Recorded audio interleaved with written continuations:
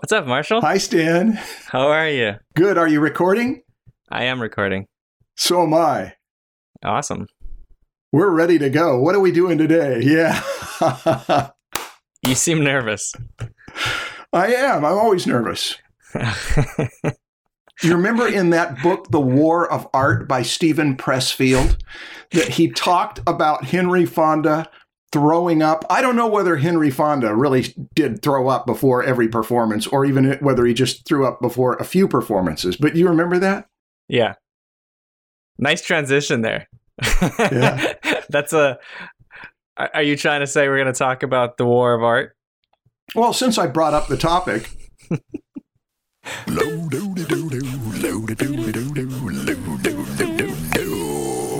the Dressman Show. Yeah.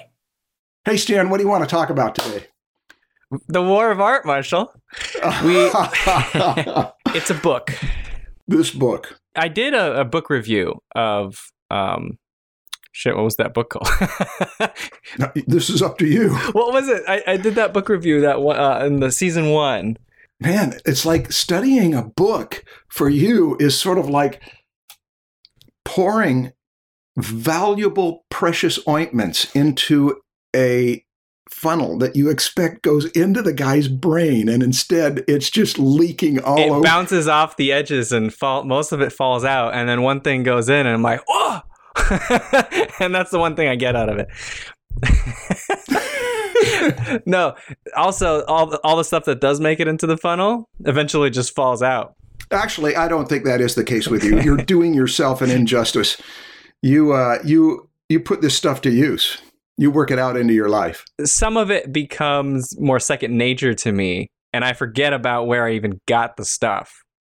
Yeah. I forget those like specific things, the facts, like the name of the book. Yeah. Where I got the information. I forget that stuff, but I think I put stuff into practice, and then it just becomes part of me. Yeah, I think it does too. This came up last night in watching. We did our first session of Fantastic Beasts with Marshall Vandruff and Vance Kovacs last night. And we had a good group online, and Vance did about an hour plus demo. And one of the questions that came up was, how much of this are you consciously thinking of anatomy and form and composition, and how much of it is subconscious? And he pointed out how much of it is subconscious at this point, but it all came from carefully and consciously considering things over a period of years before it sinks in. Right. So congratulations for not remembering the name of the book, but putting I just remembered it. Principles to use. What was it? The Art of Learning. So we've got The Art of Learning. Yeah. And we've got, there is a book by Sun Tzu called The Art of War. And we skipped over that one to go to The War of Art. I did that mini review last season of The Art of Learning, and I think people reacted to it really well, and people asked for more book reviews. And so here we are. This is why we decided to do another book review. Marshall and I both read the book this week. No, I didn't read it. Sorry. I listened to the audiobook. And actually, you guys, this is such an easy book to get through.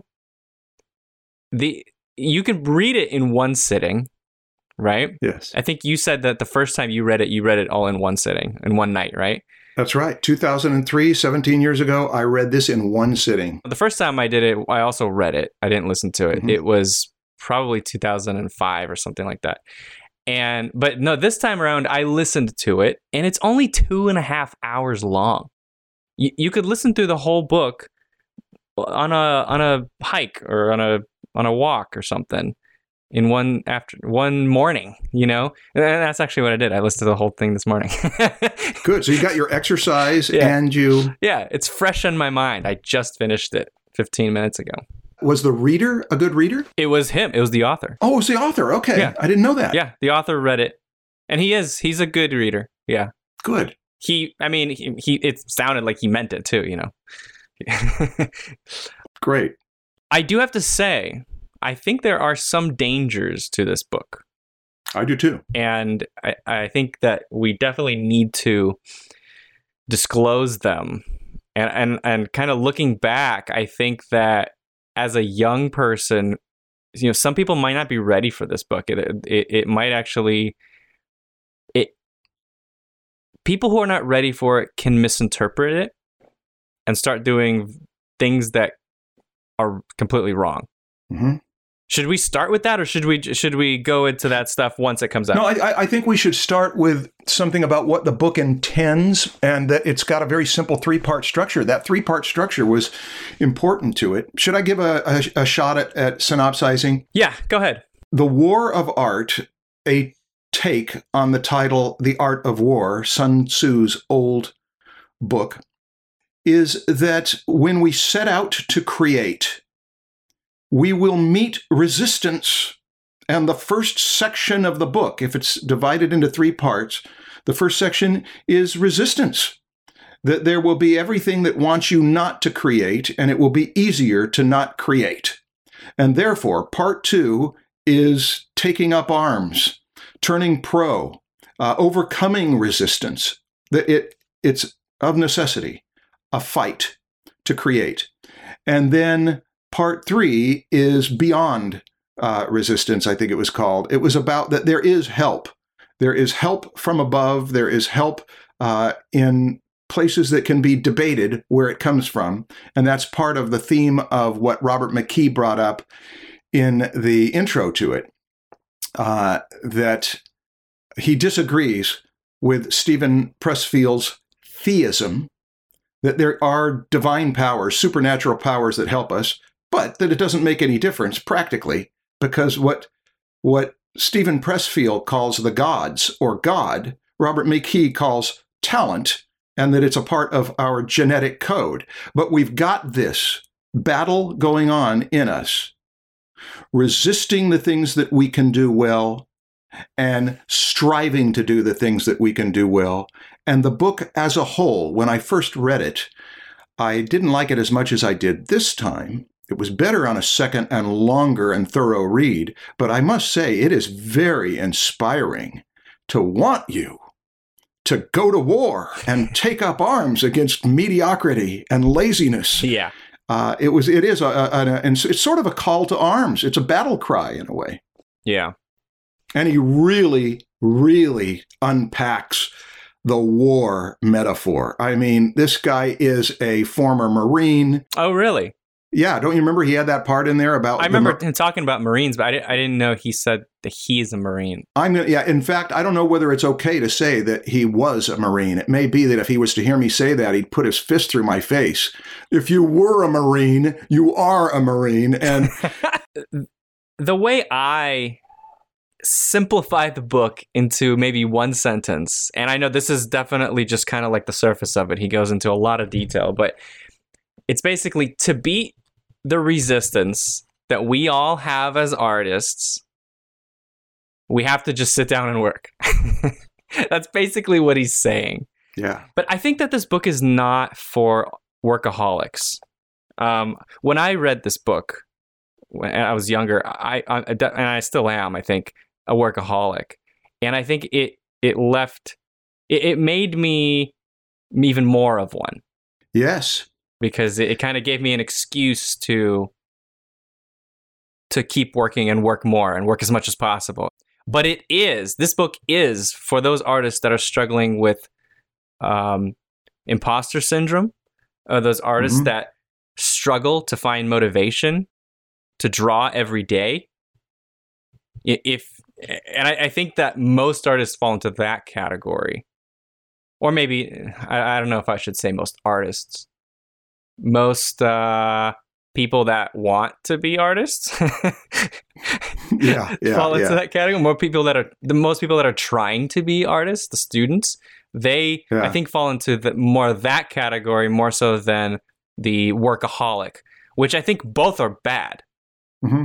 I don't think that being a workaholic is better than being, having imposter syndrome. They're kind of like two extremes, and you have to figure out how to be there right in the middle and get the best of both. He would disagree probably about the workaholic thing, but I know what you're talking about. Yeah, that's why I say it could be misinterpreted.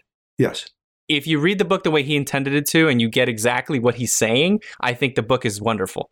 The chapter on healing, though, where you've got all these people that are seeking healing and seeking healing and seeking healing, and his advice to them is that you're not going to find healing by seeking healing. You're going to find healing if you just get to work and do the work that you're going to do. And healing is a personal thing, not a work thing. Yeah, that was a pretty harsh little bit in there. He had 4 or 5 things in there that I marked that I thought, this is harsh. Yeah. The word harsh came out of my pencil several times in marking up the book. Yeah. He does, right after he said that, though, he does say that true healing is important as well. Yeah, he did. He did. So he understands that what he's saying is a little ridiculous. It was filled with hyperbole. Mm-hmm. It was filled with exaggerations and making the point. And I found that when I read it silently to myself, I didn't enjoy the hyperbole as much as when I read it out loud to people and we would burst into laughter. Because of how extreme it is? Because he overstates the case to the point of where it's meant to be funny, I think. He's doing a battle cry. Do you think so? Do you think he's trying to make it funny? Would you like me to read a portion? Sure. Okay. So this is a portion that you think he is trying to make funny. Yeah. Okay. Let me find How to Be Miserable. The Marine Corps teaches you how to be miserable. This is invaluable for an artist.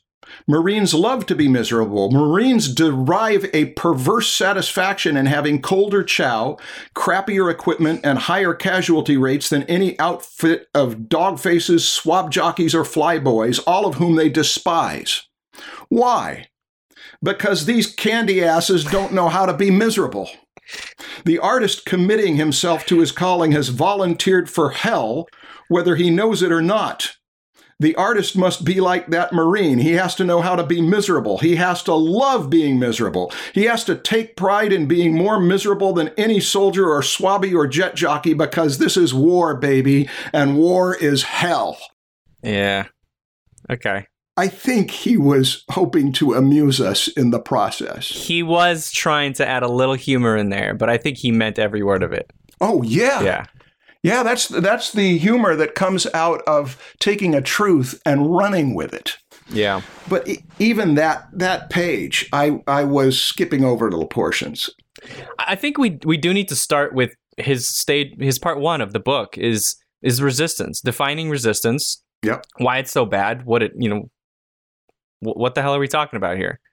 He mentions that resistance happens whenever we take up something that embraces long-term good at the expense of short-term gratification, which means that we will have resistance if we try to lose weight if we're overweight, gain muscle if we're underweight, work on any kind of project, particularly a long-term project, painting or writing or anything creative. We will meet resistance when we do that. We will not meet resistance if we are setting out to do something that laziness is the main aspect of it. Just goofing around. Yeah. He talks about resistance as a character. Resistance is a character in his book, and it's the enemy. It's basically anything that prevents you from doing the work. And it's got many forms. Resistance is literally anything. What were some of your favorite? Any that stood out to you? Some of them are obvious, right? And those are not my favorite. I'll get to my favorites, but okay. The obvious ones are, procrastination, getting to the things that are urgent instead of important, right? Just going out and doing something that's easy, playing video games. I talk about that one a lot. I think I'm a little too harsh on it, but whatever. He even says pornography, just anything that you like is just like you fill your time with all this other stuff that you isn't going to get you to your goal, but is there to prevent you from doing that thing that is really important. Now, my favorites are the ones where he says, like, resistance can disguise itself. Yeah, those were my favorites too. And then when he mentioned some, I was like, oh, man, yeah. Like, that's so true. And you don't even realize that that's resistance until he says it. The one that I remember the most is you have a new idea, a new project that you're super excited about. You know that like new idea phase where you're just like, oh my God, I gotta get started. And during that time, you're so excited about this new project that you set unrealistic expectations for yourself. You set deadlines that you'll never be able to meet because you just want to get it done. You're like, all right, let's do this. I'm gonna finish this script by this Friday, and then we're gonna start production and we'll release it next Wednesday. Like, we gotta get this out there because it's gonna really help us out. It's gonna help so many students. Whatever. That book that you want to write, and you heard that other writers just can write, thousands of words per day or whatever, and you're like, well, I could probably get that done in a week. You get so excited that you set these unrealistic expectations, and you're doomed to fail because of it. Mm-hmm. You waste all your energy in the beginning, and then you just crash and burn. Yeah. And then you just never finish it. And it was a disguise. Resistance was a disguise because it pretended, it manifested itself as enthusiasm. Yeah. But it was unrealistic enthusiasm that made us overshoot the mark, which means it's the crash and burn thing. Yeah. Yeah. That wasn't a realistic goal. Yeah. This was in the chapter of the book where he talks about the professional versus the amateur. Yeah. And he talks about how the professional knows that it's a long game. Yeah. That you can't put all your energy in the beginning. You have to save your energy and be able to do the long distance run instead of the 60-yard dash. One of the attributes of a professional is patience. Mm-hmm. And enthusiasm can become secretly self-sabotage because there's something in us that should know, at least with now that we've read the book, not to give in to that. And the enthusiasm will disappear. The emotions can only last for so long. Yeah, he used the word work all through this book. I think it was one of the most used words in the book. More than resistance? Resistance and work. But it was that reminding you, sit down and do the work. Sit down and do the work. The hard part is not the work. The hard part is sitting down to do it. Right. Everyone knows this. The hard part is getting started. And so when those of you who call in with voicemails talking about a lack of motivation and send me emails hoping that I will kick your butt, I'm not a drill sergeant teacher. You're not a Marine. I'm not a Marine. No, I've got other metaphors. This guy will kick your butt. So if you are looking for a mentor, a teacher who will put you through the ropes and make you do the drills, go to this guy because he's got a no-nonsense attitude. What was your favorite form of resistance? I had a few of them. One is that he likened resistance to a lawyer who talks you out of it, right? Shows you what the stakes are. Yeah. Another one was that sometimes resistance is not a lawyer. Sometimes it just puts a 9mm right in front of your face and says, don't do it. There was another one, though. It was one of my favorite ones, was rationalization. Yeah, that's a big one. I mean, that's one of the obvious ones, though, isn't it? Yeah, well, listen to this. I dictated it into my notes. Rationalization is resistance's right-hand man. Its job is to keep us from feeling the shame we would feel if we truly faced what cowards we are for not doing our work. It's one thing to lie to ourselves. It's another thing to believe it. Yeah. And I wrote in the book, Stephen is a good influence, a good older sibling, a warning mentor. His energy is very much, I want to protect you from a lot of unnecessary misery It's going to be miserable, but why not make the misery an investment? And so he is just giving loads of advice how to recognize the enemy of your creativity when it comes in disguise. Oh, one of them, I can't say it was my favorite, but it's one that hit me really hard, was seeking support. That seeking support is a way to disguise our laziness. We got to get someone else to help us with it. We got to get someone to collaborate with us. We've got to get someone who will make it easier for us. And he keeps pointing back to, it is your responsibility, not someone else. And I thought about how many days, weeks, months, and years I've wasted seeking someone to help me with something that it's just all on your shoulders. You've got to do it. Yeah. It's an excuse to not start because you think you need someone else there with you. Right. But there is something to be said on the other side, because I spent some time thinking that one through and feeling that one through and recognizing how much time I wasted seeking support, but then also recognizing how supported I've been. One of the things that you and I have brought up is that we were supported by our parents, but I thought I've run a business teaching seminars over the years from about 1999, 2000, now turning into webinars. I couldn't have done it. I couldn't have run my own website if I didn't have the support of a colleague that I've known for 40 years, where she does all sorts of work for me. Yeah, I think obviously support is important, and it can be a really big game changer. But yes, I think maybe what he's saying is that it shouldn't prevent you from doing your work if you don't have it. Yeah. Because you could still get it done without support. Support can definitely be like a little boost. Now, I'm jumping ahead to the third section. Yeah.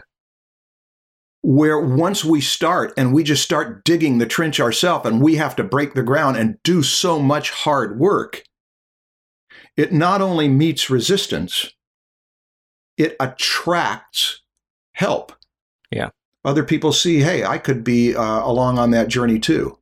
So he does in the last part of it really end on a very positive, encouraging note of attracting energies. He uses the analogy of a magnet attracting iron filings and other ones too, that we put out an energy. If you spend all your time as a beginner trying to get mentors to mentor you, you're probably not going to get it. But if you first start focusing on yourself, improving yourself, and then you prove to other people that you're someone worth mentoring, they'll just come to you. Yeah. It tends to just kind of happen to the people that are obviously mentorable and worth mentoring. Yeah, we've spent a good deal of time on that one. What do you want to do now? You want to just go through favorite parts, or did we neglect anything about the structure of the book? I don't think so. I mean, the book is very simple. It's a short book. He defines resistance, and then he helps you get over it. Maybe we should talk about the difference between reading something in one sitting, listening to it, and then doing a digestive reading, which is what I did this last time. When I first read it, It was one sitting, and I got the gist of it, and I came away feeling amped up for a week or 3. That was, wow, I'll go back and read that one again. 17 years later, Stan suggests that we do this as a podcast. And so I got it a week ahead of time. And that 2.5 hours of reading, I stretched out to much longer.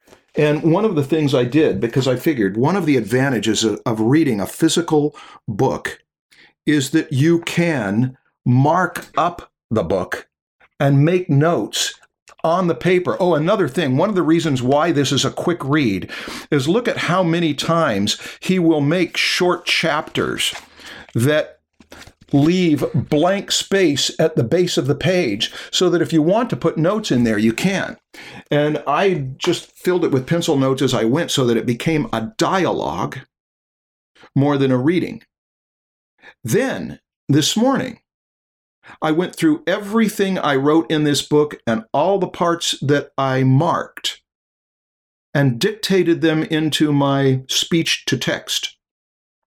And even though I didn't have time to read the speech to text, There was something about taking the important part of this book out of an hour and a half or two, speaking it out loud, that sinks it in deeper. So that I would still read this book another time. Yeah. Just as a rehearsal.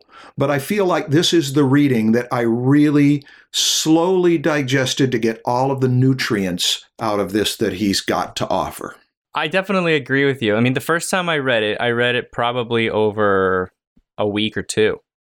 I think I read a few chapters at once. And he's got, how many chapters are in it? It's a lot of tiny chapters. A lot of them are short chapters, yeah. I think the first time I read it, I would read a few chapters and then I would just let them process. Yeah. They would just be on my mind throughout the day. And then the next day I would read a few more chapters. I would not spend a long time on it every day. And he's got so many chapters. He doesn't even list the chapters. He only lists the 3 sections. Yeah, here in book 1, book 2, book 3. The in Audible. So these are the chapters of the audiobook, and you can just keep scrolling. Wow. Scrolling. And some of them must only be 1 minute. Probably, yeah. Let me see. Some of those will be 1 and 2 minute chapters, right? Yeah. Most of them are 1 to 4 minutes. Yeah. Most within around 2 minutes. One chapter is 18 seconds long. Yeah. But it's like a bite that you're going to chew on and take your time with. Yeah. And when I was listening to it, I didn't realize that he's going through chapters here. They didn't feel like chapters. They just felt like paragraphs, honestly. Like, there's a thought, here's another thought. But anyway, what I was saying is that, like, the first time I read it, I let it digest. And I think it stuck more. Today, I listened to the whole thing in 2.5 hours. In fact, probably less because I had it at 120% speed. So it probably less than 2 hours.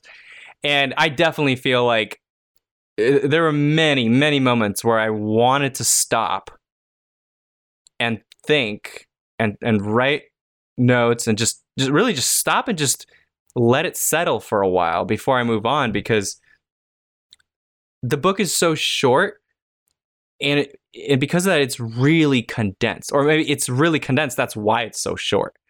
Because every chapter is a thought that you need to think about. And if you just move on to the next thought, it's gone. You really need to make sure to soak it in. So I would highly advise against what I did today of listening to the whole thing in one session, unless you plan on doing that, kind of getting a general idea of the whole thing and then coming back to it. That's actually probably a better idea. I think anything that is really worth reading is worth reading twice. Mm-hmm. And to go through it quickly, to get the gestalt, and to go through it slowly, to absorb every bit of it. Mm-hmm. When I enjoy books, I read them 6, 7, 8 times. I like doing that. It's like an old friend that I want to remind myself what was in here that was of such value. Yeah. I think most of my criticism is for the first half of the book. It's the part of the book where he defines resistance, and he talks about going to war again, or he talks about how evil resistance is and how much it is your enemy.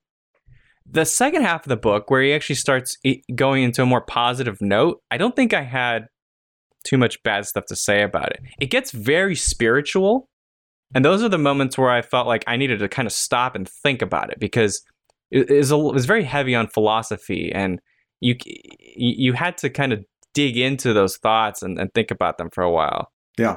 Let me talk about some of those dangers. Okay. Before we move on to the second half of the book. I mean, do you agree with the dangers that you're thinking about? Are they for the first half of the book or not? Maybe. I'm not all that clear about where some of the one when he attacked victimhood. That was a dangerous one. You know what I mean? Well, no, which I didn't write that one down. That if you're a victim, there was a kind of sense of get over it. Oh, yeah. I put he definitely shoots to kill victimhood. He thinks that a person who is in the position of victim is playing a role of passive aggression, hoping that someone will rescue them, and that this is the opposite of doing your work. Now, I know that if you were to talk with him personally, he would say, no, I'm not saying that some people are are victims of other people's aggression and things outside their control. But there was definitely a military kind of lack of compassion for the soldier who's suffering. That's where the war metaphor is not my favorite. Yeah. And I'd switch over to the nurturing metaphor. But that was one of the ones that popped out to me. Okay. There were a couple others, but I want to hear what you've got to say. When he's defining resistance, he gives examples in there that I feel are a little dangerous. And because he's talking about resistance being like the enemy, and then he gives examples of resistance that to me are that I don't think as an enemy at all. It makes me feel like, ah, crap, like, is resistance actually bad? Or is this guy just being a little too brutal here? And I know that when I was younger and I read that stuff, I didn't have those thoughts of, oh man, those things aren't actually bad. I thought, oh crap, that stuff's bad. I gotta avoid that stuff. Like, I just kind of took what he was saying literally. And so some of the things I'm talking about is like, one example of resistance that he gives is if your wife is 8 months pregnant and you know you have to be home with her, that's resistance. But he also said that that's one of the instances where you bow to the resistance. Did he? Oh, yeah, he did. That specific example? It was in that paragraph. How did he say it? I think it was more subtle than the way you just said it. I found it. Okay, go ahead. Read it. What's particularly insidious about the rationalizations that resistance presents to us is that a lot of them are true. Yeah. They're legitimate. Our wife may really be in her 8th month of pregnancy. She may in truth need us at home. Our department may really be instituting a changeover that will eat up hours of our time. Indeed, it may make sense to put off finishing our dissertation at least till after the baby's born. Whew. See, when I read that, it all felt like there was a but at the end of it. There is. Like, he's still presenting all of this as resistance that needs to be fought. As opposed to a dance. Yes. Where you switch partners. Exactly. The younger me did not catch that subtlety that you just said. The younger me thought, oh crap, all that time I spend with my girlfriend building a relationship, that's resistance. I need to get my schedule to be as much as possible filled with work and as little as possible to be filled with my relationships. It does have that connotation. But you're also getting a book from someone who has gone through a life where there have been wounds and imbalances, and he talks about those in there. That means that not everything anybody says is all to be taken at face value. There's subtext underneath it. Yeah. And it really comes down to my criticism of that is in agreement with what you've said, is that war is a risky metaphor for creating your art. Yeah. I want to elaborate on this for a minute or two, Stan, because it's been important to me personally. Okay. I have never been a warrior. I have an older brother who is a warrior, and as I watched him and I was developing my bearing, it was certainly not to be a warrior. It's more to be the cook, to be the creative craftsman.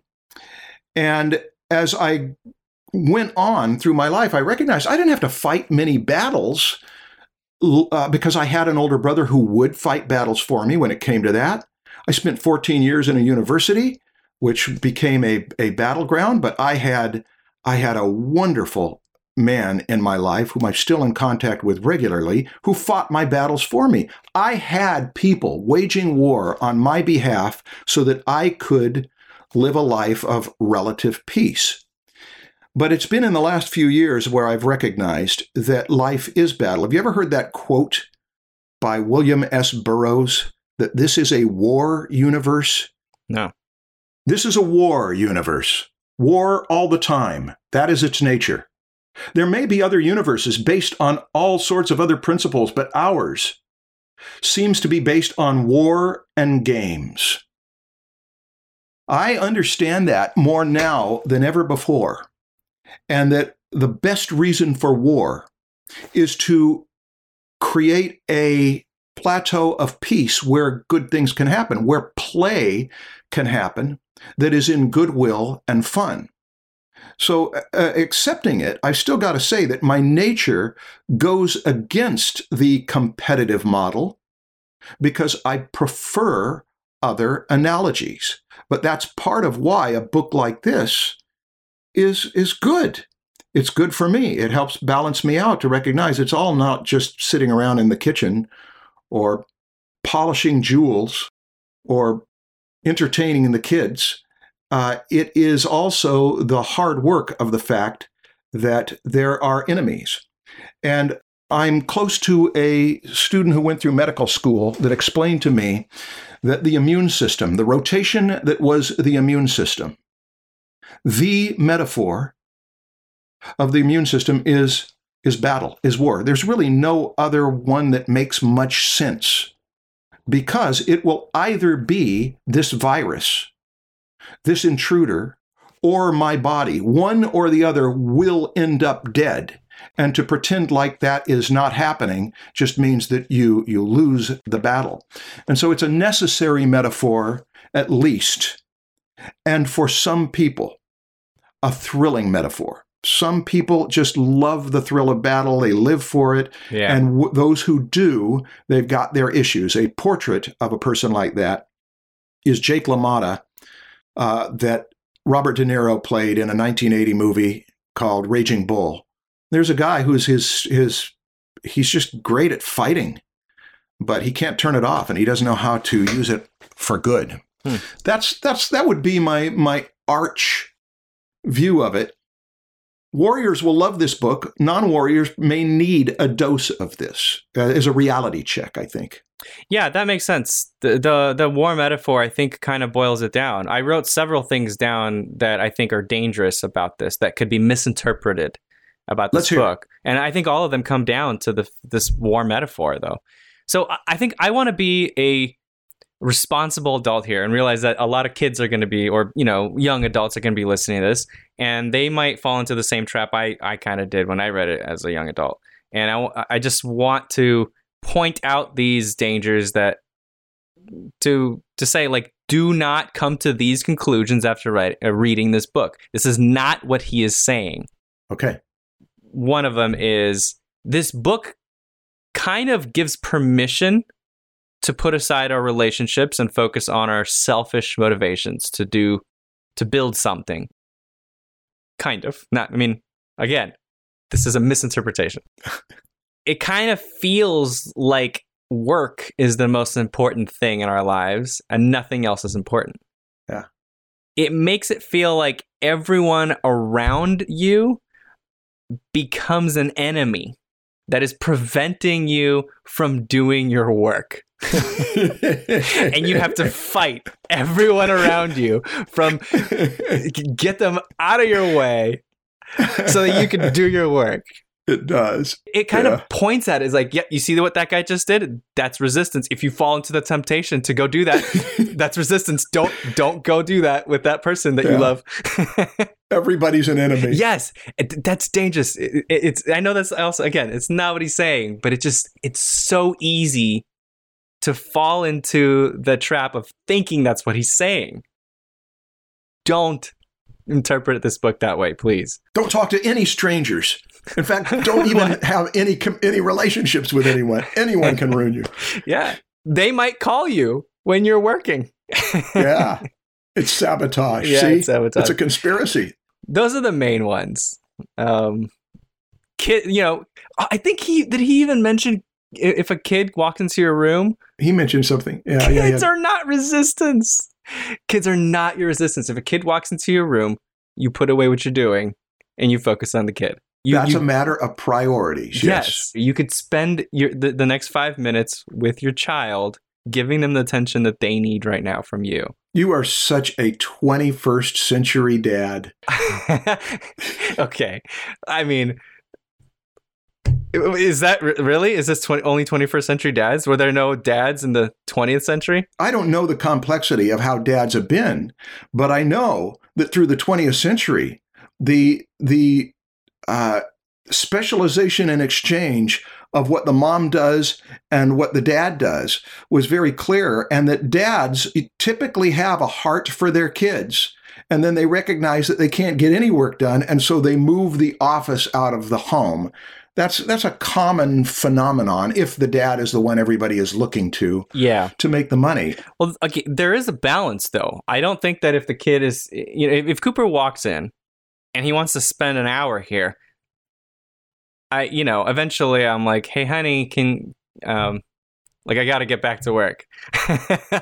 Yeah. But I'm not going to ignore him when he comes in. I'm gonna give my time, some time to him when he walks in, because he's excited about something. He wants to show me something. He wants to share his thoughts with me. Then it could become more than that. He might finish what he had to say, and then he might notice something else in the room, and it just becomes playtime in my room. That playtime can continue downstairs, but this is a case where your work is resistance. Oh, wow. Yeah. Right? The more important long-term bond is your relationship with him. Yeah. That you may even forget about what project you were working on. And so whenever you can, to give him that energy, recognizing the work would like you to not invest in him. Yeah. When an adult like yourself reads this book, you understand that what Stephen is saying is that it's not just the work you're doing that faces resistance. It's anything that you think is important to do in your life. Yeah. He uses work a lot, literally like writing a book and making a painting. Like that is the example he uses a lot. But in the beginning of the book, he mentions getting married is another thing that you might think is important to you, but you don't get out there and make progress on it to build that relationship with someone because of resistance. Getting married faces the same resistance as creating a painting. Yeah. If you want to start a family, that's something really important to you, and you will face resistance.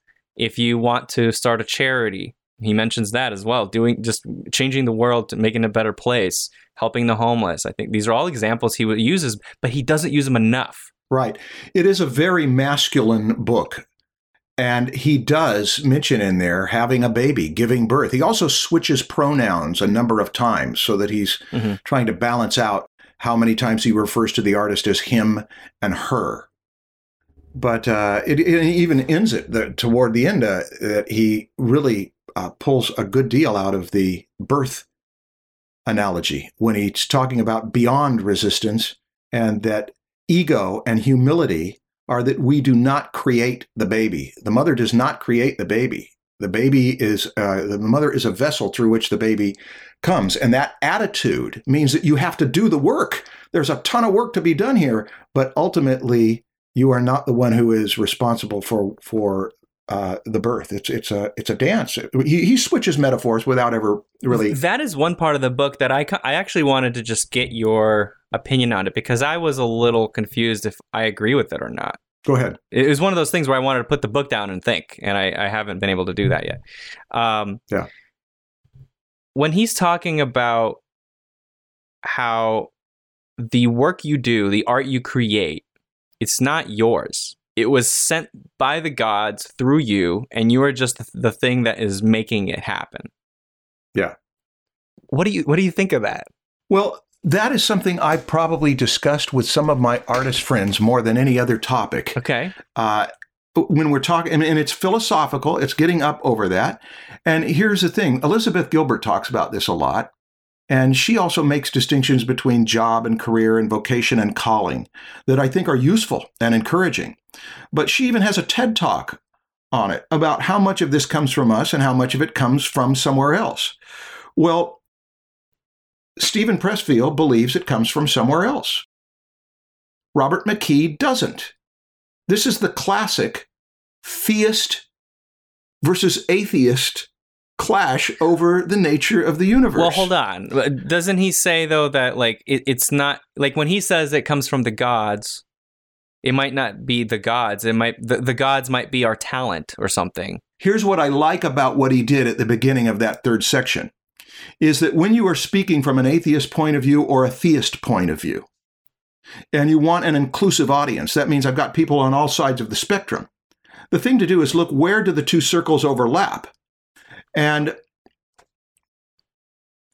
whether talent is from God or from a random smattering of genes is one question.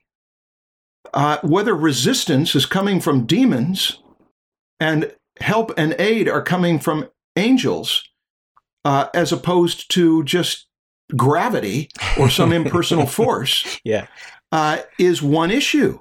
But what we both agree on all sides of the religious, supernatural, divine versus no divine spectrum, is that these forces are real. And personifying them, the Greeks saw forces and started to put names on them. The Jews were the ones who introduced that the great God is one who has parental energy, in their case, particularly father energy. And that these are, whatever they are making something that is so abstract and big that we can't grasp it and turning it into something that we can grasp. And so when he starts out, he includes all of us in the umbrella of what he's getting at, that if you don't believe there's real spirits, you don't believe there's real muses, that's okay. Let's pretend there are and name them, because just the names of the 9 muses are going to give us insight into what kind of help we need, what kind of help we're going to get, which healer is going to come to our aid for that. So it's essentially storytelling for the benefit of all, whether you believe the story is true, literally, or true in a great big figurative sense. Now, I know I went on a long time. No, that's good. But I liked how he handled the religious side of it, and that McKee could write an intro saying, hey, we don't agree on that one thing, but we do agree on this other thing, that it is, these forces are real, even if they're not literal. One of the forces he talks about that really stuck with me, where it's like you don't know what it is, but it's there.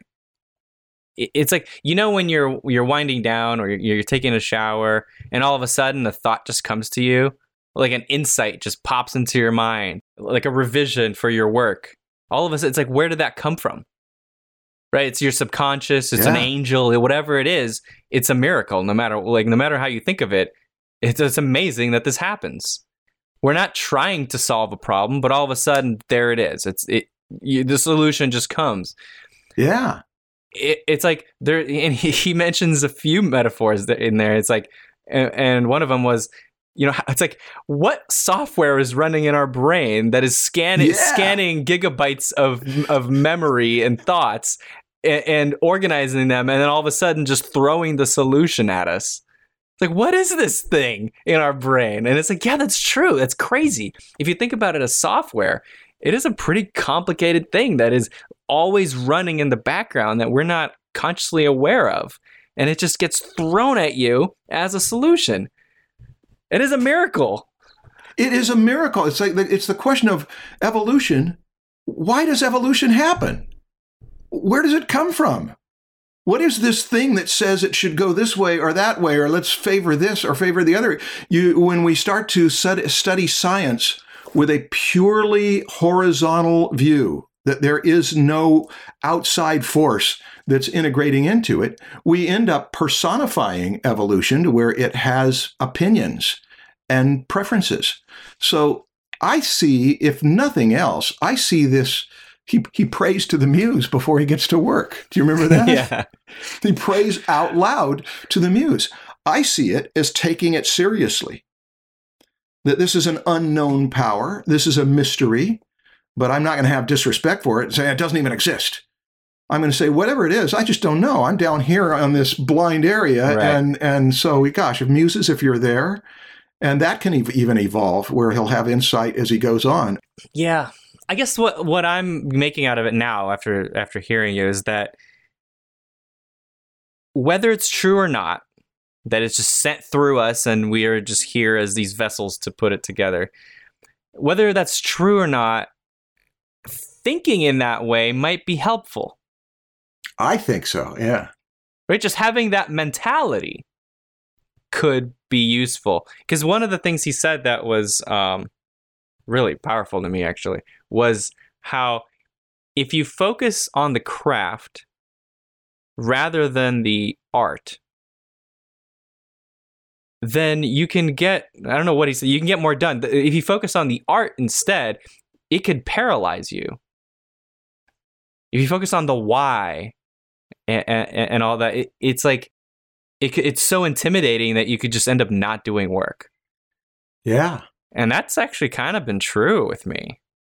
I look back and it's like, wow, man, that's so true. Like if I try to give it meaning or figure out the purpose of anything, it takes the fun away from it, and it is very intimidating. It's like if I don't have a reason for it, then I don't end up not doing it. I don't need a reason. Just do it. Charlie's, I know what clip Charlie's going to play it. Just do it! My notes, I put seeing it as craft, not art. Let the muses do their part. We just do the work. Uh-huh. Yeah, and if nothing else, it's kind of exciting. If it's just a game of pretend, it's a good game of pretend. It can yield some very good things. Do you want to talk a little bit about the professional versus the amateur? I don't think we gave that enough talk. Yes, I would like to. Let's talk about his explanation of the difference between the amateur and the professional. First of all, before the differences, I think it's important to note that what he talks about as a professional is not necessarily, it's not something that someone gives to you. It's not that you got hired for a job, all of a sudden you're a pro. It's internal. It's a mentality. It's the way you take yourself seriously. It's a decision you make. Yes. For yourself. It is not a badge someone gives you once you reach to that point. It's an attitude as much as anything else. It's an attitude. It's a mentality. It's a way of thinking about what you do. And so he talks about how professionals make money, but it's not about the money. That's not why he talks about being a professional as being so important. It's that professionals go to work every day, no matter what, right? Yeah. You might do it because you need the money, but you do it anyway. You like, either way, you're going to work. You put in the time. He goes over and over that professionals show up every day. Yes. Professionals do it whether they feel like it or not. Professionals get the work done. He's got a whole litany yes. of things that professionals do to separate them from the namby-pamby amateurs that he disses. Yeah, and the difference is then the amateur is the person that thinks of it as a side thing. It might be the thing that you love. You might have a full-time job that you do for the money, and then there's that side thing you do that you love, but you're an amateur at it because you don't love it enough to do it full-time. That was his big flip. Amateur means doing it for the work of the one who loves it, and his point was they don't love it enough. Yeah, they aren't like us pros. Yeah, which shit. Now what? Like, okay, what happens now when we bring it back to like children? Does that mean I don't love my son enough because I don't give him full-time attention? No, I think that breaks down. The full-time thing breaks down a little bit.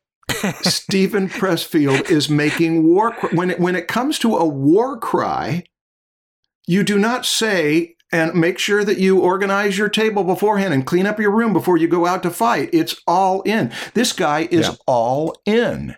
And I can think that an amateur could read this book and be quite encouraged by it, because it could mean that they are going to use the analogy, up their game. They're going to get better at it. But his view is that professionals are the real ones who love it because they love it enough to devote their life to it and not just flirt. Yeah, it's a hardcore call. I get what he's saying. The mentality, it still works. Although that one little point there, I was like, Yeah, I had a number of those. Yeah, because it's again, that was one of those situations where he's putting attention on a literal job and doing something full time versus anything that you really have a passion for and you want to do. But anyway, I might be wrong. I haven't given this that much thought. I think we learn something from people who are extreme, even if we deal with their extremeness, that this is someone who has taken this analogy of creating art is war. Two of the most accomplished people I know in the arts are warriors, and they use warrior metaphors that they'll compliment a piece. Yeah, that piece almost did me in, but I overcame it at the end. There's an attitude like that, but it is not the only one, but we can learn from them. There's the polishing the jewels one. There's the preparing the meal one. There's the decorating the cake one, So, decorating the cake. It's nothing like going out and slaughtering a few people for a cause. Wait, what? I missed that one. What? Explain it. This guy locks onto, you are in battle with resistance. Set aside everything else. Don't eat. Don't sleep. What a wimp. You can't sleep when the enemy is there. He is on the extreme of how important this is. Yeah. And he's amusing that he would take it that far and, shake his fist and rally. So yeah, it's good for us, but it does not mean that needs to be our fundamental bearing. But I'm so afraid that if he were to see this podcast, that he might show up at my front door with a 9mm. Now, what does he say about fear, Marshall? Oh, you're he afraid. Says something really useful about fear. Yeah. It's related to just resistance in general, but fear is one of the best things we can have. Yeah. Because it is a compass, as resistance is a compass. What do we fear most? That's the thing that we are called on by divine powers to overcome. So, what is it I'm most afraid of? So, Marshall, your fear that he is going to come and kick your ass means I've got to get together with him. Means that this is what you need to be doing. Is criticizing him. He said it himself. Yeah, but I've got to get in the ring with him, and we've got to sit down. And I've got to say, "Okay, Stephen, bring it on." And then as soon as we get in the ring, I'll say, "I really loved your book. It really meant a lot to me, and I just think the world of you." This book is like, I love it, and I hate it, but I love it. It's all over the place. The first 2/3 of it are discomforting. The last third is very comforting, because what he says, he's in the first part, he talks about the danger of isolation and how people are fearful of being isolated. That's relevant right now because of isolation. He talks about not if you're an artist, not if you're a writer. He says, I'm never lonely. I've got my characters. People who are working on work that they love, they are in the company of their muses, of their work. And it's why I think this crisis of isolation has been much less hard on many artists than it has been on everyone else. But then at the end, he talks about that essentially you are not alone. If you really go out on this, you've got teammates, you will attract the people that you need, you will attract the powers that you need. There's a very encouraging, inspiring last chapter to this book. But it would be pointless to open the book and read the last chapter. Yeah. It would be more valuable to go through the discomfort of chapter 1 says, it's gonna be hell. Don't go into this unless you're ready to fight a war. And I should mention, he's right. Going into the arts is harder than anyone imagines it before they go in. And then the second part on turning pro is about what it takes to be a pro. And we're getting this from a guy who has been a pro and a suffering pro, and he's telling the truth. that it is going to take tremendous dedication and looking beyond how it feels. I decided when I was younger that I wanted to be an artist, and if I had to be an amateur, I would be okay with that, but it isn't what I wanted. And I kept going at it and going at it and going at it. It was awkward and lots of misstarts and lots of financial challenges. It was something that if the Coen brothers said this about becoming filmmakers, that if they knew how difficult it was going to be before they started, they might not have ever done it. But they didn't know. They went in and they loved it and they did it and they did it and they got some rewards and they got some challenges and they got some awards and they did it. So the first 2 chapters are a reality check as much as anything else. And the last chapter, it says, if you're in and you're going to do it, here are the good things about it. And that's why I would say take the dose of the pain of the first 2 chapters seriously. Yeah. And then the last chapter, make what you will of it, religious or not. Well, can you summarize that last chapter? The best I can do spontaneously of summarizing the last chapter is that the success of the work is not up to you. Doing the work is up to you.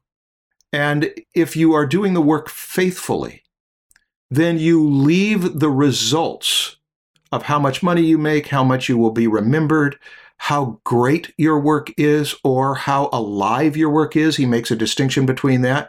We should not try to do great work. We should try to do work that comes alive, like giving birth. We do those things, and then we leave the other parts of it up to powers that are beyond our control and that are not our responsibility.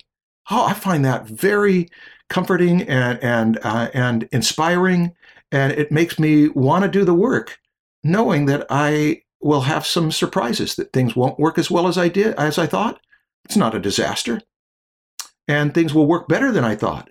And I'll be able to look at it and say, wow, I got to be a part of that.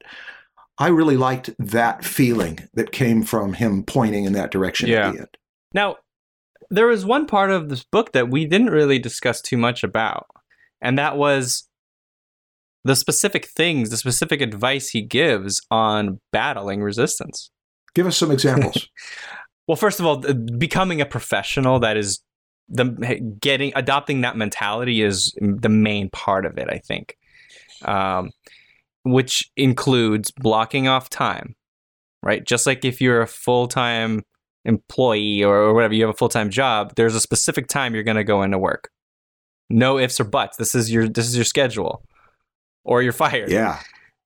Same thing here. You block off time. Hard times. Yes. Yeah. Specific calendar times. Yeah. Yes. And you just show up and you start working. Once you start, he talks about how there's these muses, these things that just start happening that reward us and keep us going. Right? Like as soon as you start working, it becomes so easy to continue. We're built to, like, these natural things just start happening from the way we're built that make make the work itself enjoyable, and kind of like things just flow through us at that point, right? Like we're not doing it anymore. You ever heard the saying among filmmakers? What's that? That 70% of it is just showing up? Yeah. Is it 70 though? Or is it more than that? We could argue. It's 80%. No, it's 64. Yeah. Where did they get 70? Nice round number. He also talks about continuing to show up. Even after you fail, you write your first 2 books, they led to nothing. You continue coming into work because this is what you do. And then eventually it could happen. Your 5th book might end up doing really well. Yeah. You just keep showing up and keep doing the work. Along with that, the opposite of enthusiasm, negative enthusiasm that sabotages, was patience. Professionals are patient. Mm-hmm. Professionals are in it for the long haul. Yeah. It's something I've complimented you on more than once, and you do serve as an icon for me. That you have a long-term plan, and you just keep going at it without a lot of desperation, and it gets there. Eventually, you arrive. Another one was humiliation. Remind me. If someone makes you feel bad, criticizes you in a way or humiliates you, you don't take it personally. You're a professional. This isn't personal. The example he gave is when he was in a meeting with someone. I don't remember who the person was. But this person was not present. He had a Bluetooth headset on, and he kept taking calls during the meeting. Didn't even have to reach over and press, pick up the phone. He would just accept the call and start talking during this meeting. And then eventually one of the calls was personal. And so he said, "Could you please give me a minute?" And then so he left the room, and then 20 minutes later, the guy walks out and he's like, "Oh, I'm so sorry. I forgot about you." And so it's like things like this, you could take it personally. You could say, "Well, I'm not working with that person ever again." And you could just, you could make bad career decisions for yourself because you took something like that personally, where maybe, who knows what happened during that personal call. Right. Maybe it's totally fine that that person forgot about you. I mean, probably not, but just don't take it personally. It's not like you're this person's family member and they owe you some attention. You keep battling. And I really like the metaphor he gave after that, is that it's better to be getting stomped by the bull than to be sitting on the sidelines or to be out in the parking lot of the arena. Yeah, that's similar to that Teddy Roosevelt quote about it's easy to be a critic on the sidelines. Mm-hmm. He also mentioned that the professional learns to recognize envy-driven criticisms. Do you remember that? Briefly, but I didn't get anything from it. Envy-driven criticisms are where someone criticizes you because they can't do it as well, and so they see how you do it wrong. And he says that the professional learns to recognize envy-driven criticism and to take it for what it is, the supreme compliment. The critic hates most that which he would have done himself if he had had the guts. Okay. Well, wait a minute. I mean, you could recognize an envy-driven critic whenever it feels right to you as well. That could be taken as a form of resistance as well, Oh, well, yes. He points out that criticizing is resistance. No, but I mean, if someone gives you criticism and you come to the conclusion that, that was an envy-driven criticism, yes, that could be resistance as well. It certainly could. And that's why I apologize. I should have mentioned that before he said that. It is, the quote was, "The professional loves her work. She is invested in it wholeheartedly, but she does not forget that the work is not her. Her artistic self contains many works and many performances. The professional gives an ear to criticism, seeking to learn and grow." And then the flip side is that the professional learns to recognize envy-driven criticism, which is the supreme compliment. Mm-hmm. The critic hates most that which he would have done himself if he had had the guts. It is so easy to criticize. Yeah. It is so hard to do something and it doesn't work, and you keep doing it until it works.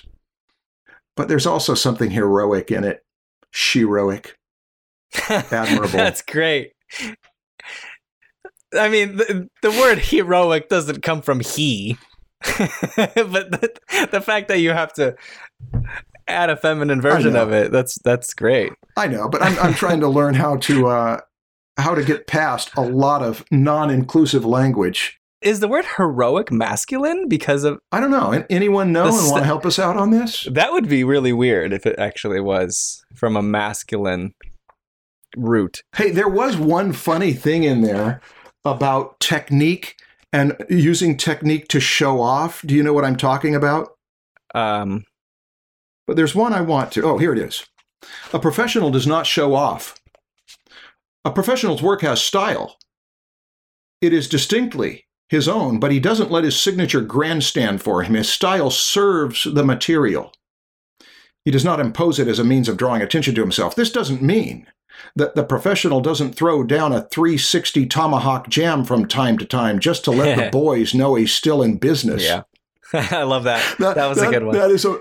That's a male dominance display. It's just I just want everybody to know I'm really, really good at this. Yeah, as I look through my notes, the more I think about it, the more I think there's a lot in this book that is this is a recommend. This is a high recommend. Mm-hmm. I want to end this with a quote. It's a feel-good one, and it's funny. You're going to have to find it because you have the book. Okay. It's the part in the book where he talks about writing the end in one of the books that he wrote. The part previous, it's a paragraph beforehand. When he talked about how he had tuned out of the culture for so long to get his stuff written, and he said, I had missed Watergate completely. I wrote, yay, I missed at least 2 American wars so that I could learn perspective and so that I could learn Photoshop and a number of other things. So I felt like, okay, that's part of what one must do. He said, I was determined to keep working. I had failed so many times and caused myself and people I loved so much pain thereby that I felt if I crapped out this time, I would have to hang myself. I didn't know what resistance was then. No one had schooled me in the concept. I felt it, though, big time. I experienced it as a compulsion to self-destruct. I could not finish what I started. The closer I got, the more different ways I'd find to screw it up. I worked for 26 months straight, taking only 2 out for a stint of migrant labor in Washington State. And finally, one day, I got to the last page and typed out, all caps, the end. I never did find a buyer for the book, or the next one either. It was 10 years before I got the first check for something I had written, and 10 more before a novel, The Legend of Bagger Vance, was actually published. But that moment when I first hit the keys to spell out the end was epochal. Epochal. Do you know how to pronounce it? Epochal.